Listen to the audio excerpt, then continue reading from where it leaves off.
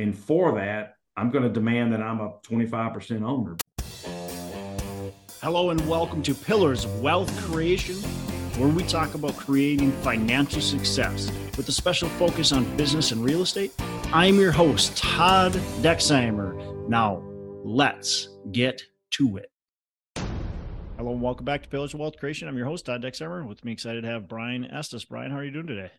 I'm great. I'm really good, Todd. Thank you for the invite to be on your podcast. Yeah, absolutely. So Brian is Brian CCIM, CPM, president of the Estes Group, principal member of Estes Manning Management Group. Brian started the commercial real estate company after 10 years in the commercial real estate or having experience in commercial real estate as a staff appraiser, associate broker, and so on. So currently, Estes organizations manage over 1.5 million square feet of commercial space. Also, over 1,400 residential units, and so quite a bit of experience. Also, represent clients in selling and buying and purchasing. So. I want to dive in though, because I think it's more fun when you tell us a little bit more about what you're doing today. So why don't you do that? Dive in. Start us from wherever you want to start in the journey. Sure. Well, thanks a lot, Todd. Yeah, how I got started in real estate is my father kind of dabbled in rental properties, and so when I grew up, he used me a lot to paint houses and to do a lot of things. I made great money. I can't complain. And when I went to college and he said, "Are you going to major in real estate?" I said, "No, I think I'll go the accounting route." So I majored in accounting and did that for a few years and realized I was not really cut out for corporate life. And so I went back to my roots and started buying investment houses, just very, very low end investment houses, did all the work myself. And then by the time I was, 30 years old, I'd owned about 78 rental houses and just got tired of it. Probably like everybody, it was just, and I had flipped at that point, probably another 300-400 homes. And you got to remember that was back in the 90s when most people didn't really know about flipping houses. I guess the advantage I had is I had kind of an early peek at what people were doing. And my father introduced me to some people that were already doing that. And I found flipping houses that was a lot more fun and intriguing than buying rentals. And so, but once again, there wasn't a lot of information. You kind of had to know someone who was, there was none of that. I mean, it was you were lucky enough to find someone who kind of told you how to do it. And so, but by the time I was 30, I had enough. And of the residential side, I also was hired and brought on to become a commercial real estate appraiser. And so after I started really learning the commercial valuation market, I realized, well, you know what, I'm going to start selling off my residential and converting this to commercial. At least I'll have a little bit more stability and I won't have to be chasing rent. Again, there's nothing wrong with the residential side. I still wish, to be honest with you, today I still wish I had some of those residential properties. But I did sell off a lot of my houses, converted that equity into buying shopping centers and office buildings, and did own a self-storage. I started buying multifamily, 20 to 50 units. And again, I had a lot of help as being a commercial appraiser, really helped me gauge the market. I had access to a lot of comps, a lot of data. Once again, it was back in a time where comps and data were very hard to get. They're still kind of hard to get today, but back then they were extremely hard. And working for a pretty large appraisal firm allowed me access to a lot of data, and I took advantage of it. Like everybody else, I always tell people in real estate, I compare it to sailing, right? You never, if you want to go to this point, it's never going to be in a straight line. You're always going to zigzag. And so when I tell people, I've been in commercial real estate for 25 years, I've never done it the same way more than about 7 or 8 years at a time.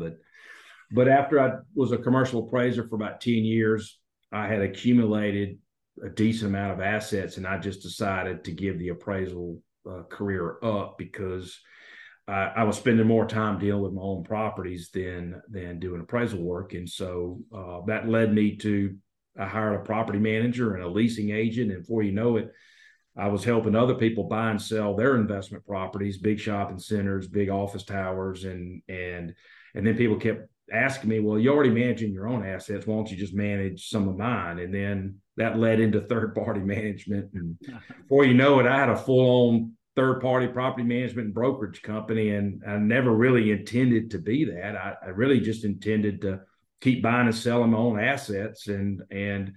But I realized, I was making $100,000 selling and buying other people's property. And I thought, man, this is pretty good money. I don't even have to put my name or go to the bank, borrow any money. And anyway, it's so I still do a lot of work for myself, and I still buy assets and sell assets for myself. But we did take on much more of a third party brokerage and third party management company.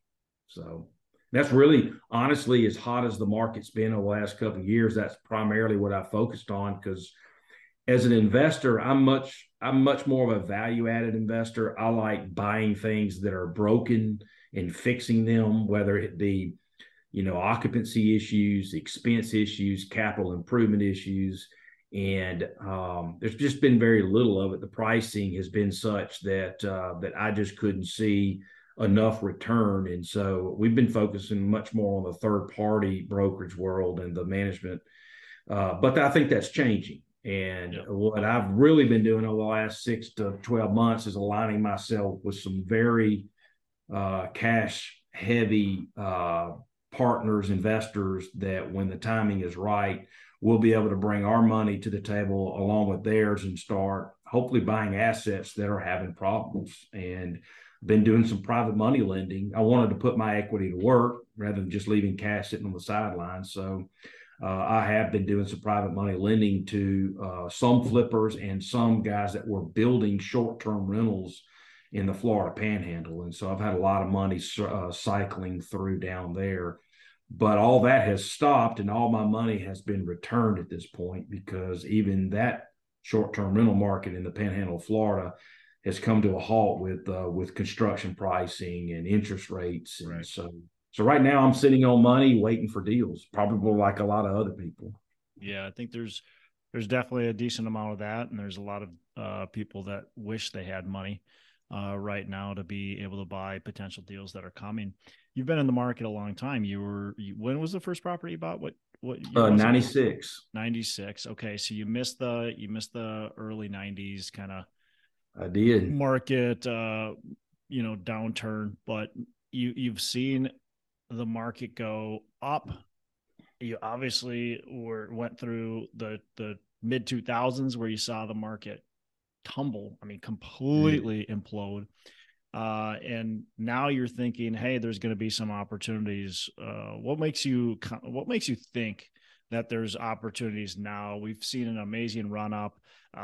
You've missed out on probably a lot of equity build by not buying these last couple of years, but you also potentially missed out on and dodged some bullets that might be coming. So what makes you think that, hey, this might be some opportunity coming up? Yeah, well, and you hit the nail on the head. I have missed some run up over the last 3 years, because I had contemplated the market really turning down in late 2019. I really felt like we were getting ready. And then, of course, when COVID happened, of course, I think everybody was, it was certainly a black swan event. So I don't think anybody could have predicted that. But, with all the free money that everybody got, that created this run up that we've had just in the last 2 to 3 years. But one of the things that I've noticed, being in real estate as long as I have, is that everything cycles through, and the people who get hurt the worst when the cycle's down are the people who bought within 24 months of the cycle turning down. Mm-hmm. And what happened to me in 2008 and 9 is what's going to happen to a lot of other people. You're going to have what I call dead equity. And dead equity is when you're stuck in a project. You have enough equity not to have the banks breathing down your neck, but you don't have enough equity to access it either, and you're not cash flowing. So you're kind of stuck. And that's kind of what happened to me in 2008. I had good projects, decent projects. They weren't cash flowing because we had occupancy issues. We had, expense issues, Yep. people were going out of bed. I mean, Yep. I used to tell people at one time I had, I think, 9 mortgage brokerage companies in all of my assets. And in 1 year, 8 of those 9 went out of business. Yeah. So now you're losing all those. But guess what? I tell people all the time, in the banks, and I had, believe it or not, I had a lot of liquidity in 2008 and 9. And a lot of it was because all the money I had made in 6, 7, and I say I don't spend a lot of money. It's all relative, but what happened to me is every time I had a note that came due, the banks wanted me to buy my note down, 10% principal reduction. So if I had $1 million loan come due, they wanted $100,000. And then my next loan came due 9 months later, they wanted, $50,000. And before you know it, my liquidity was just going down, down, and down, and down.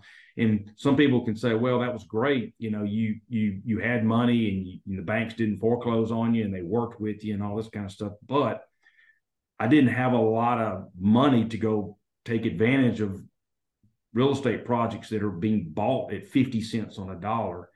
And I think that's going to happen to a lot of people over these next 2 or 3 years. They're going to look on their balance sheet and they're going to say, oh my God, I'm worth $10 million or $15 million or whatever it is. But when this real estate market turns on them, they're going to realize that that's all they have is a nice balance sheet. They don't have any real liquidity to go take advantage of the market. Debt equity, again, is what I call it. So, good points. I mean, obviously cash is king, and right now a lot of people are going, well, I don't want cash because inflation is roaring. Yeah. Or is there anything what are you placing your cash in that's still liquid? But man, I mean, obviously banks right now you're nervous about too. So I get it. Yeah. Look, I got my bank statement last month and I mean, I literally had to do a double take on the amount of interest I earned. Cause I mean, it was so funny. It was like, even my controller said, this is the first time I think I've actually booked interest on your money market accounts. I mean, I'm not sure I've done that. And, any significant way, it caught him off guard as well. And so, but I was doing private money lending for the last year or two as a way to keep my cash active, but also keep it in a short-term play, because I was first lien holder and all my loans were 6 months to a year due. Were you doing that? I was making anywhere from 9 to 11%. So I felt like, man, that's a short-term play, good interest. But right now I'm sitting on cash, a lot of cash, and it's not in play. But what I tell myself is what I'm missing right now, or what's getting me on inflation right now, I'm going to make up for it when that money is finally put in play. If that money starts making 30% returns annually over a 5-year period because I'm picking up real estate in the next couple of years, then I'll more than make up for what I'm losing having cash in an inflationary market. Yeah, and obviously depending on where the market goes, what the opportunity looks like. I mean, that 30% could be 50, could be 100%. I mean, absolutely. You look back at 2008 and obviously you said you didn't have a lot of capital to buy, which bummer, right? Because there was some great deals. That's when I started to buy, and it was amazing. And I was just a small little fish, and I wish that you look back and you're like, man, I wish I had a million or a couple million or 5 million, to buy back then, because it would have been a different story. But it was a gold mine. I literally watched clients of mine who did survive and had plenty of cash. Literally pick up properties for a third of what someone bought it for just previously. Yeah. It was unbelievable. And, making a $40,000 commission was certainly great. But when I looked at what they were making, and most of the time I found the deals, and, and what I'll have this time going around is, number one, and as part of my fund, I'm going to offer rescue capital to people, because I still think there's a lot of money to be made for people who don't who have a great project. They just don't have a lot of liquidity. They don't have, they need to recapitalize their bank, their bank balance, but also would get a very experienced partner, an operations partner too. And I think there'll be a lot of people out there. I think that there's a lot of investors. Yeah. Tell me a little bit more about what that looks like, because I think that's a term we're going to use quite a bit moving forward. Nobody really thought about it up until just now. I've been starting to talk a little bit about it too. Tell me about what that looks like. Rescue capital, like give me a scenario. Sure. Well, let's just say, let's take multifamily.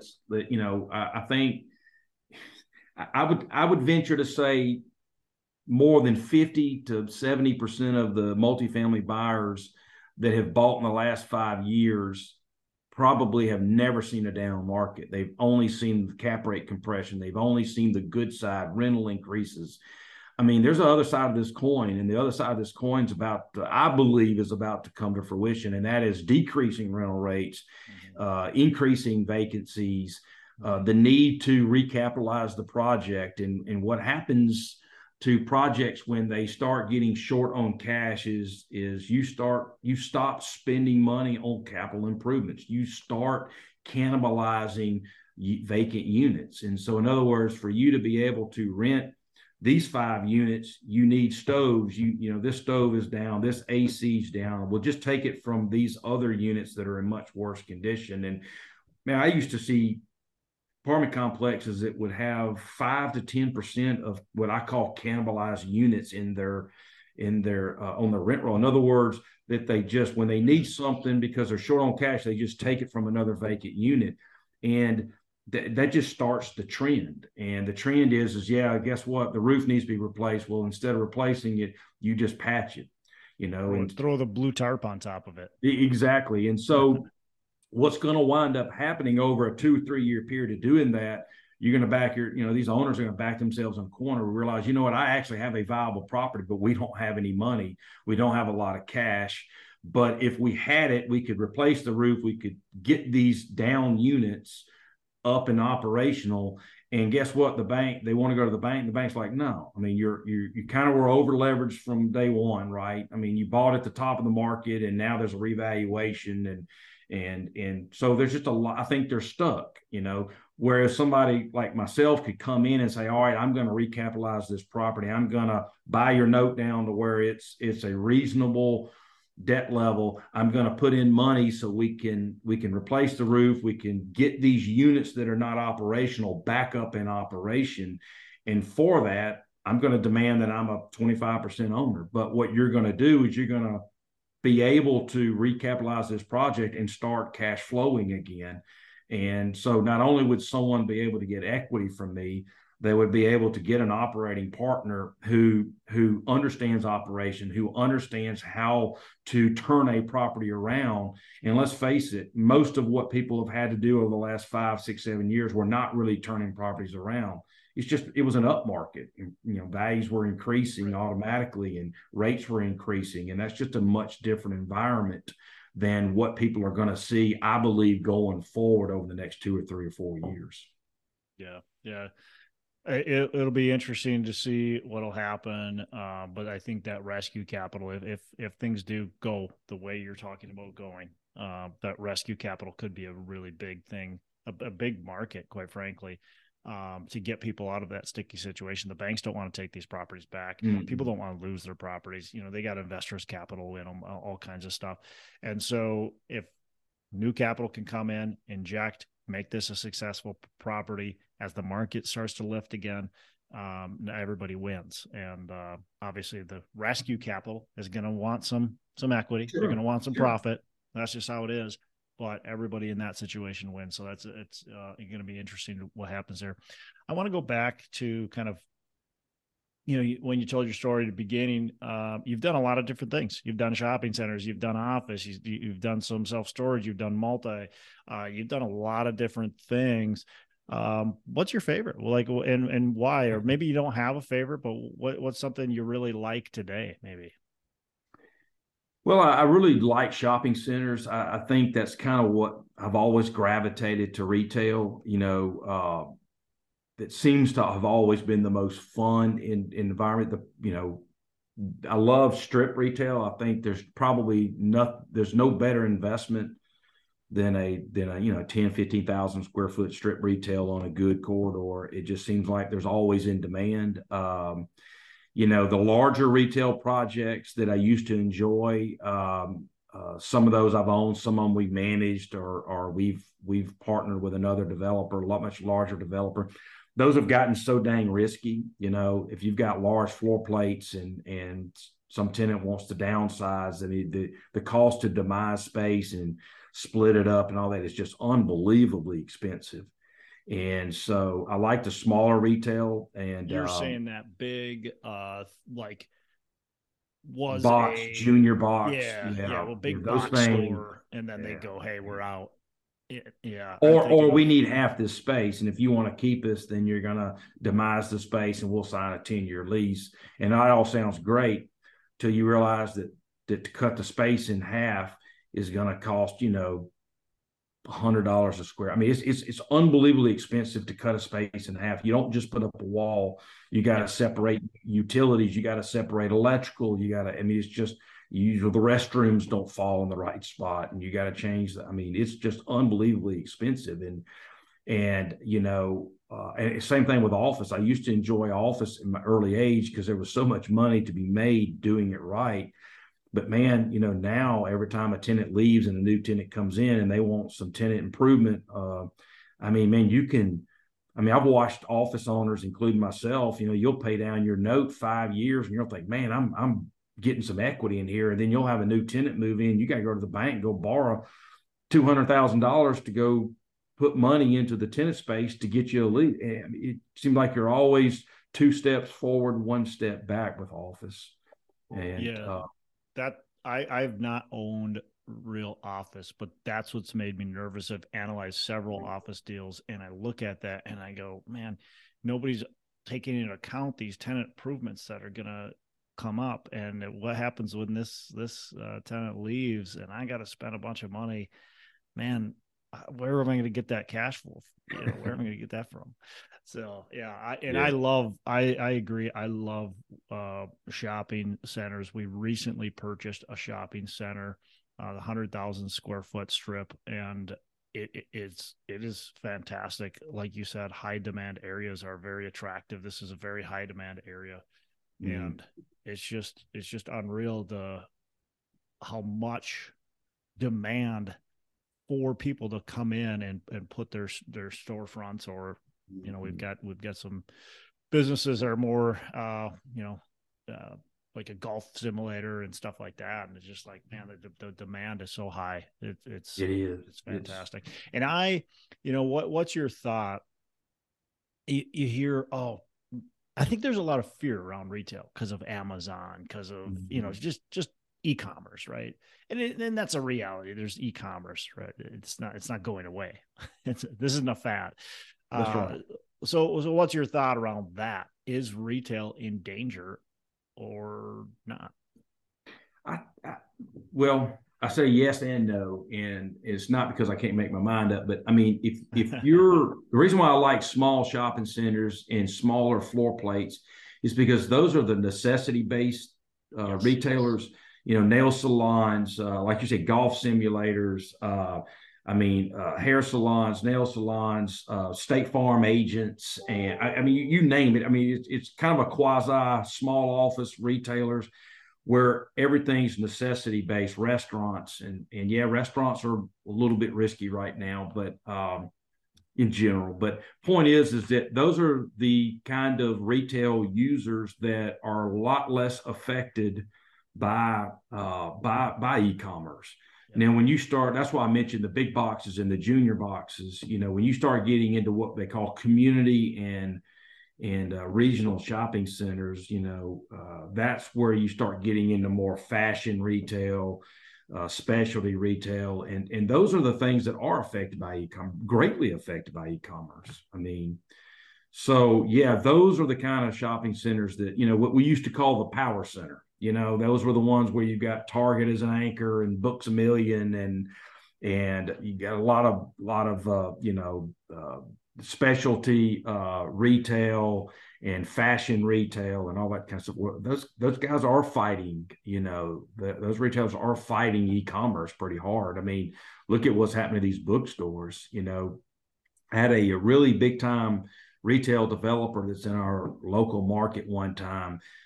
I mean, he said this 10 years ago, and it was, it seems like it's pretty common knowledge today, but 10 years ago when he said it, it was just brilliant. And because he was ahead of it. But bookstores are just becoming like libraries now. You go up there, you order your Starbucks, right? Your $6 coffee, and then you go and you pick a book out and you read, a third of it, and then you put it back and you come back next week, do the same thing, or if you decide you like the book, you go home and you order it on Amazon.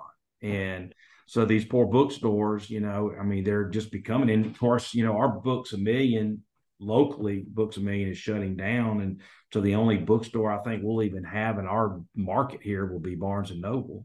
So again, those are the kind of retailers that you're right. Will they be in existence in 5 years and 10 years? And if we're struggling with that, think about all the lenders and bankers and who are having to make loans on these. I mean, they're struggling with this too.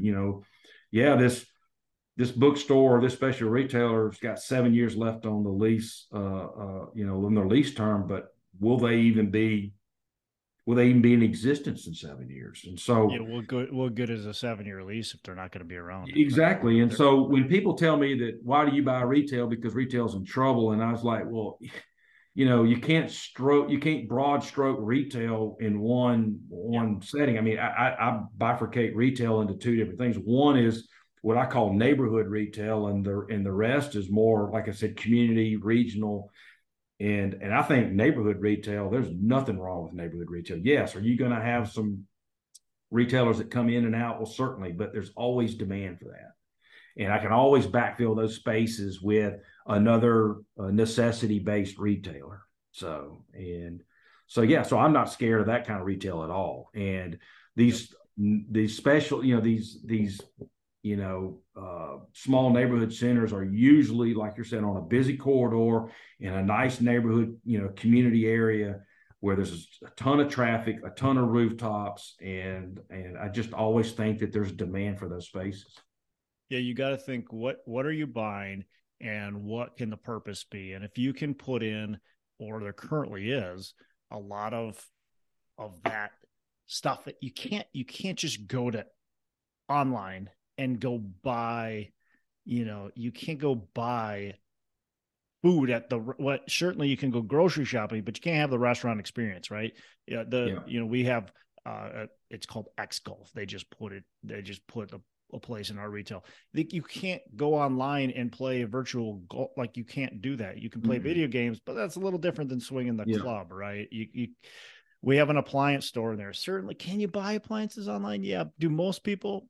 No. You're going to go, you want to look at the appliance, you're going to pick it up. Somebody's going to deliver it to your house. Most people aren't buying those online. Liquor store, same thing, so it's like, you got to look at, can you fill it with those things that aren't replaceable? Right. People want that experience. So no, I like that. How do you keep it all straight? Let's talk about the business side. Like, you got a lot going on. You got a lot of things happening here simultaneously. You're managing properties, third party. You got your own properties. You're selling properties. You got a lot of stuff going on. You got a lot of irons in the fire. How are you managing all of this? Talk about the team and what it looks like. Well, even my properties run through my management companies, specifically Estes Group, because I don't own any multifamily at this point anymore. But all my commercial projects run through the management company. So, we treat my properties just like we do anybody else's third party projects. So I have a property manager, we have property assistants, we have maintenance personnel. I have a very good executive assistant that kind of keeps me on track. I've got some good team members on the brokerage side. I have a brokerage team where, I'm kind of won't say a figurehead, because I do a lot more than just be the right pretty face, but yeah, so I have some good team members. But you're right, and that was one of the things I had to learn, years and years ago, that if I want to have my hands in a lot of things, I've got to build really good teams behind me to get it done, where I'm not having to walk in this office every day and handle every minutia detail to have something done. And so that's a big part of it. And like I said, at Estes Manning, like I said, we manage about 1,400 apartment units, and I have a very good partner who runs that company day to day.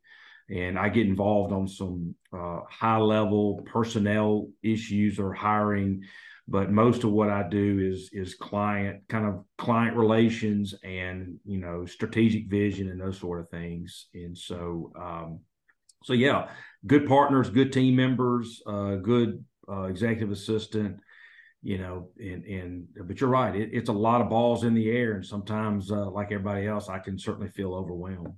So, yeah. Are you hiring? Do you have virtual assistants as well?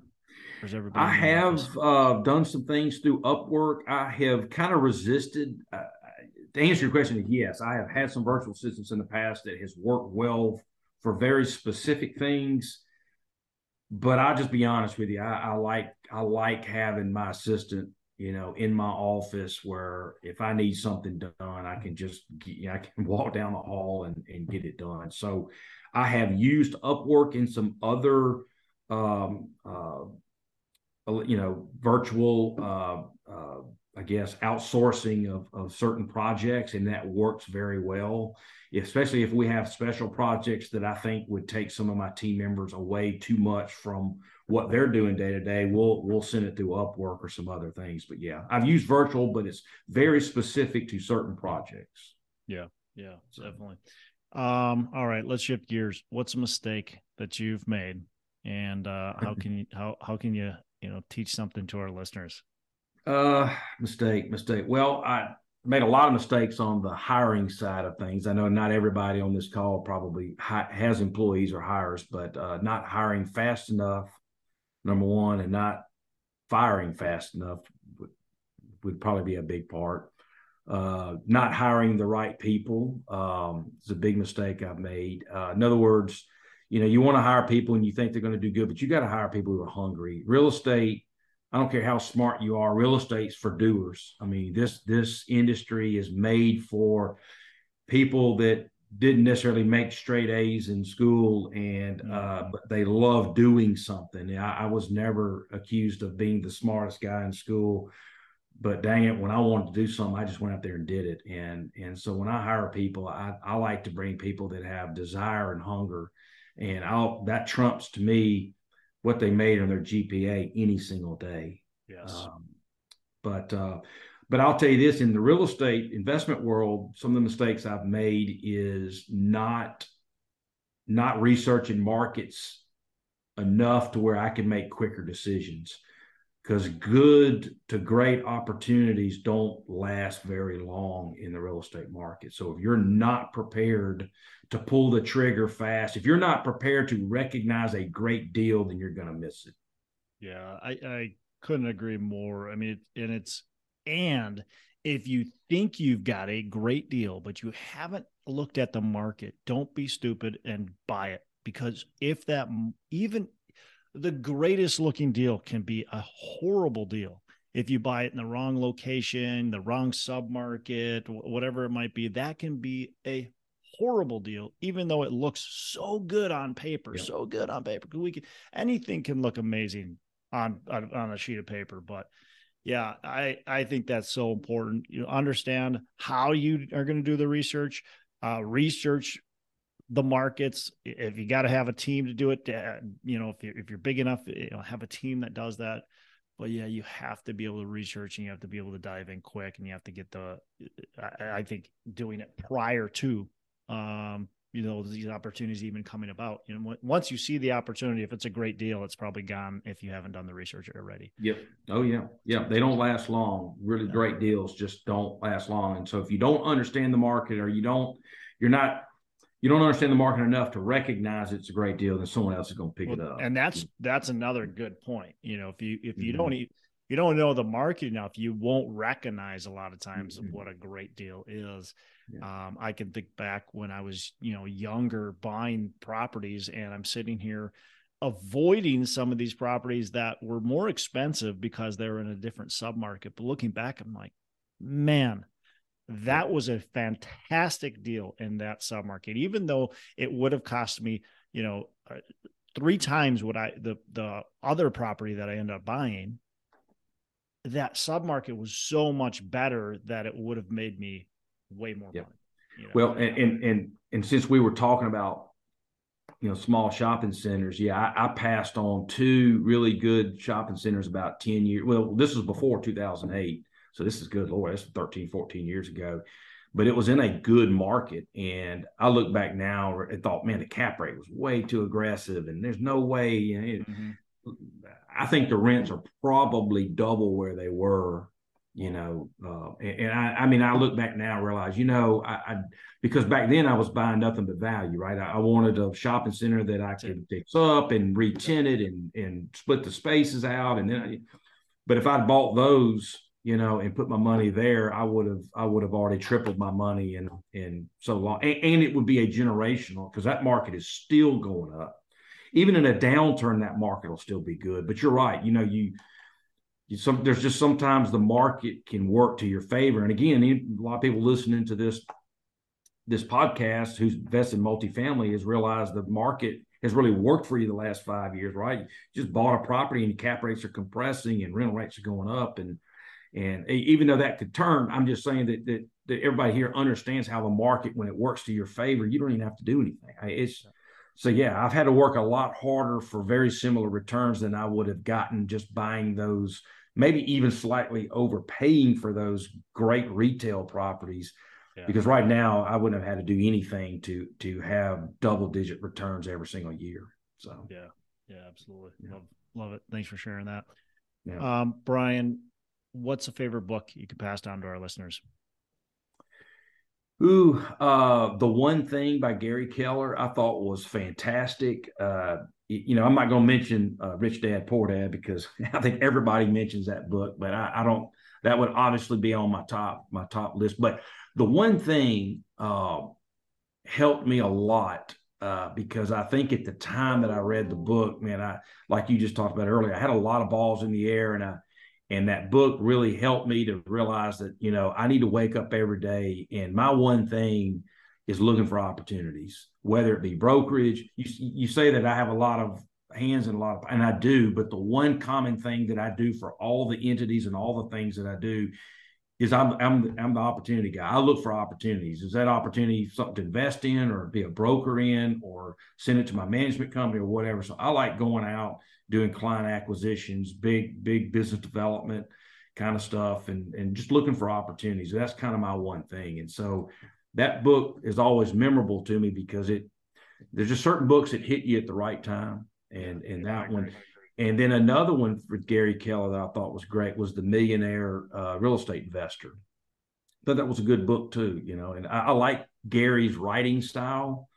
And it just seemed like just the way he does it appeals to me. So I tend to like his stuff. So love it. The One Thing is fantastic. I've not read the other one, but have to put that on my to-do list there. Last question. What are your 3 pillars of wealth creation? Wow. Well, I'd be remiss if I didn't say real estate, right? So, I think that, and I don't know how many Go Bunnets people that you've had on this call, but Go Bunnets is a mastermind that I'm a part of. And you can, of course, anybody listening can go to Go Bunnets. I think it's gobunnets.org. I'm not sure. It's a mastermind group, and there's certainly a lot of people are in real estate in that mastermind. But passive real estate, and the reason why I brought that up is that there's 2 kinds of income. There's what we call horizontal income and vertical income. And vertical income is income that you receive from working day to day, right? It could be a job, it could be a lot of things. Horizontal income would be more commonly referred to as passive income. So obviously passive income is great on wealth creation, and everybody talks about passive income, and there's no doubt once you become financially free is when you have enough passive income to meet all of your needs. But I tell people, especially the ones in their 30s and their 40s, and because I'm 53, and of course I'm still young compared to a lot of people in this business, but don't forget that you can build a lot of wealth with your vertical income, with your active income too. And people ask me all the time, they just, man, you just must have snowballed your wealth and all this kind of stuff using your passive income. I said, that's actually not true. I mean, I was making how I invested in real estate was I was making dang good vertical income, very good active income.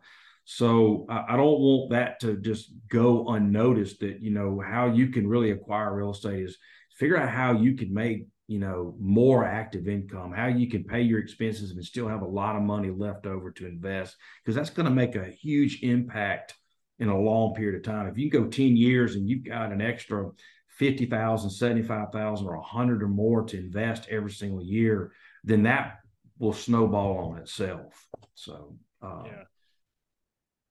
So, all right. So we got real estate. We got your business. I would say your business. I mean, don't forget. I guess that's how I got on the vertical income. I mean, businesses are a great way to build wealth, and eventually you can step out of the business or sell the business or whatever. It doesn't have to just be real estate, and it doesn't even have to be a real estate business.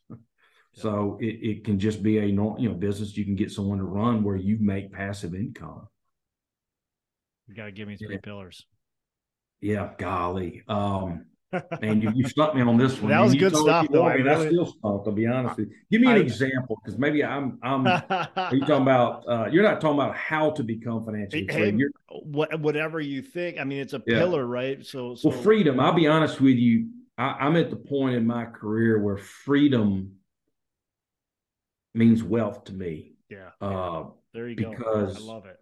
Like you just said, I'm in a lot of stuff, and my kids are at the age, I have boys that are in college right now. I've got one that's about to enter high school. And so I feel like my wife and I are about to enter the point in our lives where we're going to be able to do more things, where the kids are a little bit more self-sufficient. So in my world right now, I don't care how much wealth I have or how much money I make or whatever, until I get freedom for my wife and I to do the things that we want to do, then I don't feel like I'll be wealthy enough. And I know that probably doesn't sit well with some people, but yeah, I feel like right now, one of the most important things for me is freedom. So until I get that, I don't think I feel like I've reached any real significant wealth in my life until I get my freedom. So I'm holding you to this. This is two now. Yeah. Okay. Freedom was great. Business or real estate was fantastic. So we got to have one more. Oh, I got to have one more. Boy, you putting, I should have had an extra cup of coffee. No, you got to be ready though. I'll say this, give back. Yeah, give back. I think giving back, does that mean mentoring some people? I do prison ministry work through our church, and I don't do enough of it. There are several mission trips I wish I had taken in the past that I still could take. That kind of almost goes back to my freedom. But I do, I wish, at some point in my life, I guess I'll slow down enough to where I really think about giving back, either to this industry, or through some nonprofits, or through, religion, no matter what religious sector people are from. I think almost everybody's religion has some form of giving and giving back. And so, I think that is a sign of not just wealth, but that's a sign of appreciation for what you've been able to accomplish in your life. Yeah. So, yeah. And giving adds, in a selfish way, just adds so much value to your life. You think about every time you've reached out and given to somebody, whether it's financially, whether it's, like you said, just mentoring, helping somebody out, you feel so good afterwards, don't you? I mean, it just brightens your day. You want to feed yourself some happiness. You want to feed yourself some love. You want to feed yourself some appreciation. Just go help somebody. Yeah, absolutely. And, man, that's going to make your day. I tell people, feeling depressed, just go help somebody. Yeah, you're right. And I tell people all the time, and I think real estate people, and probably most people listening to your podcast are probably real estate people. And I've been doing this for 28 years now, and we've been burned by so many people, and we've all owned multifamily or housing and all that kind of stuff. And I feel like sometimes when you're in real estate, you get a very jaded view of people. Yeah. Where maybe someone who's been an accountant their whole life or whatever, it doesn't see a lot of side of people that maybe we see, because we deal with people and where they live and their kids. So I think it's harder sometimes for real estate people to want to give back and help out poor or people that maybe are not as advantaged, because we feel like we've been burned so many times. We feel like the lady, or the man that said, God bless you, and then before you know it too much, they skipped out and trashed the place. And I tell people this, and I said, I'm not using this as an excuse, but I think real estate people would probably agree with me that sometimes we like to put our blinders on because we've been burned so many times by people. And probably if you look at the average career, we probably deal with people and their personal lives more than the average career does. Oh, for sure. So, for sure. Especially if you're in residential. Exactly. And so I think we have to remind ourselves that there are good people out there who need help, and we can't use 25 years of experience of getting, taken advantage of or feeling bad for. I don't know. So I guess I'm saying, as I'm answering your question, I'm realizing that really it's a real issue with us. And I think that we do get to a point in our lives where we realize that, hey, we got to remove that part of our lives and realize that there are a lot of people out there that need help, and we can't use our past experience to prevent us from doing that. So, and everybody's situation is so different, and just because the one person or the 10 people or the 100 people that you've had experience with that have done that to you doesn't mean that's what everybody's like. And sure. So and you know what? They did it once. It doesn't mean they're going to do it again. And here's the other thing is, so what? So right. what? People are people. They deserve it. They deserve more. They deserve us to treat them with respect. And so I get it. And I have had plenty of that same thoughts as you just mentioned. And sometimes it is hard because you just got burned by somebody and you're like, my guard is up, right? But you have to be able to get through it, get over it, and realize, like, look, it doesn't, just because somebody wronged you doesn't mean the next person is, and the next person. So it can be tough, but yeah. Well, look, Brian, really appreciate it. Appreciate the time. It's been a lot of fun. Yeah. How can our listeners? How can our listeners get in touch with you? Easiest is to email me. Email is Brian, BRIAN, at Estes, ESTES group, GROUP.net, NET. Probably the easiest way to get me. I'm probably like everybody else. I probably monitor my email 20 hours a day.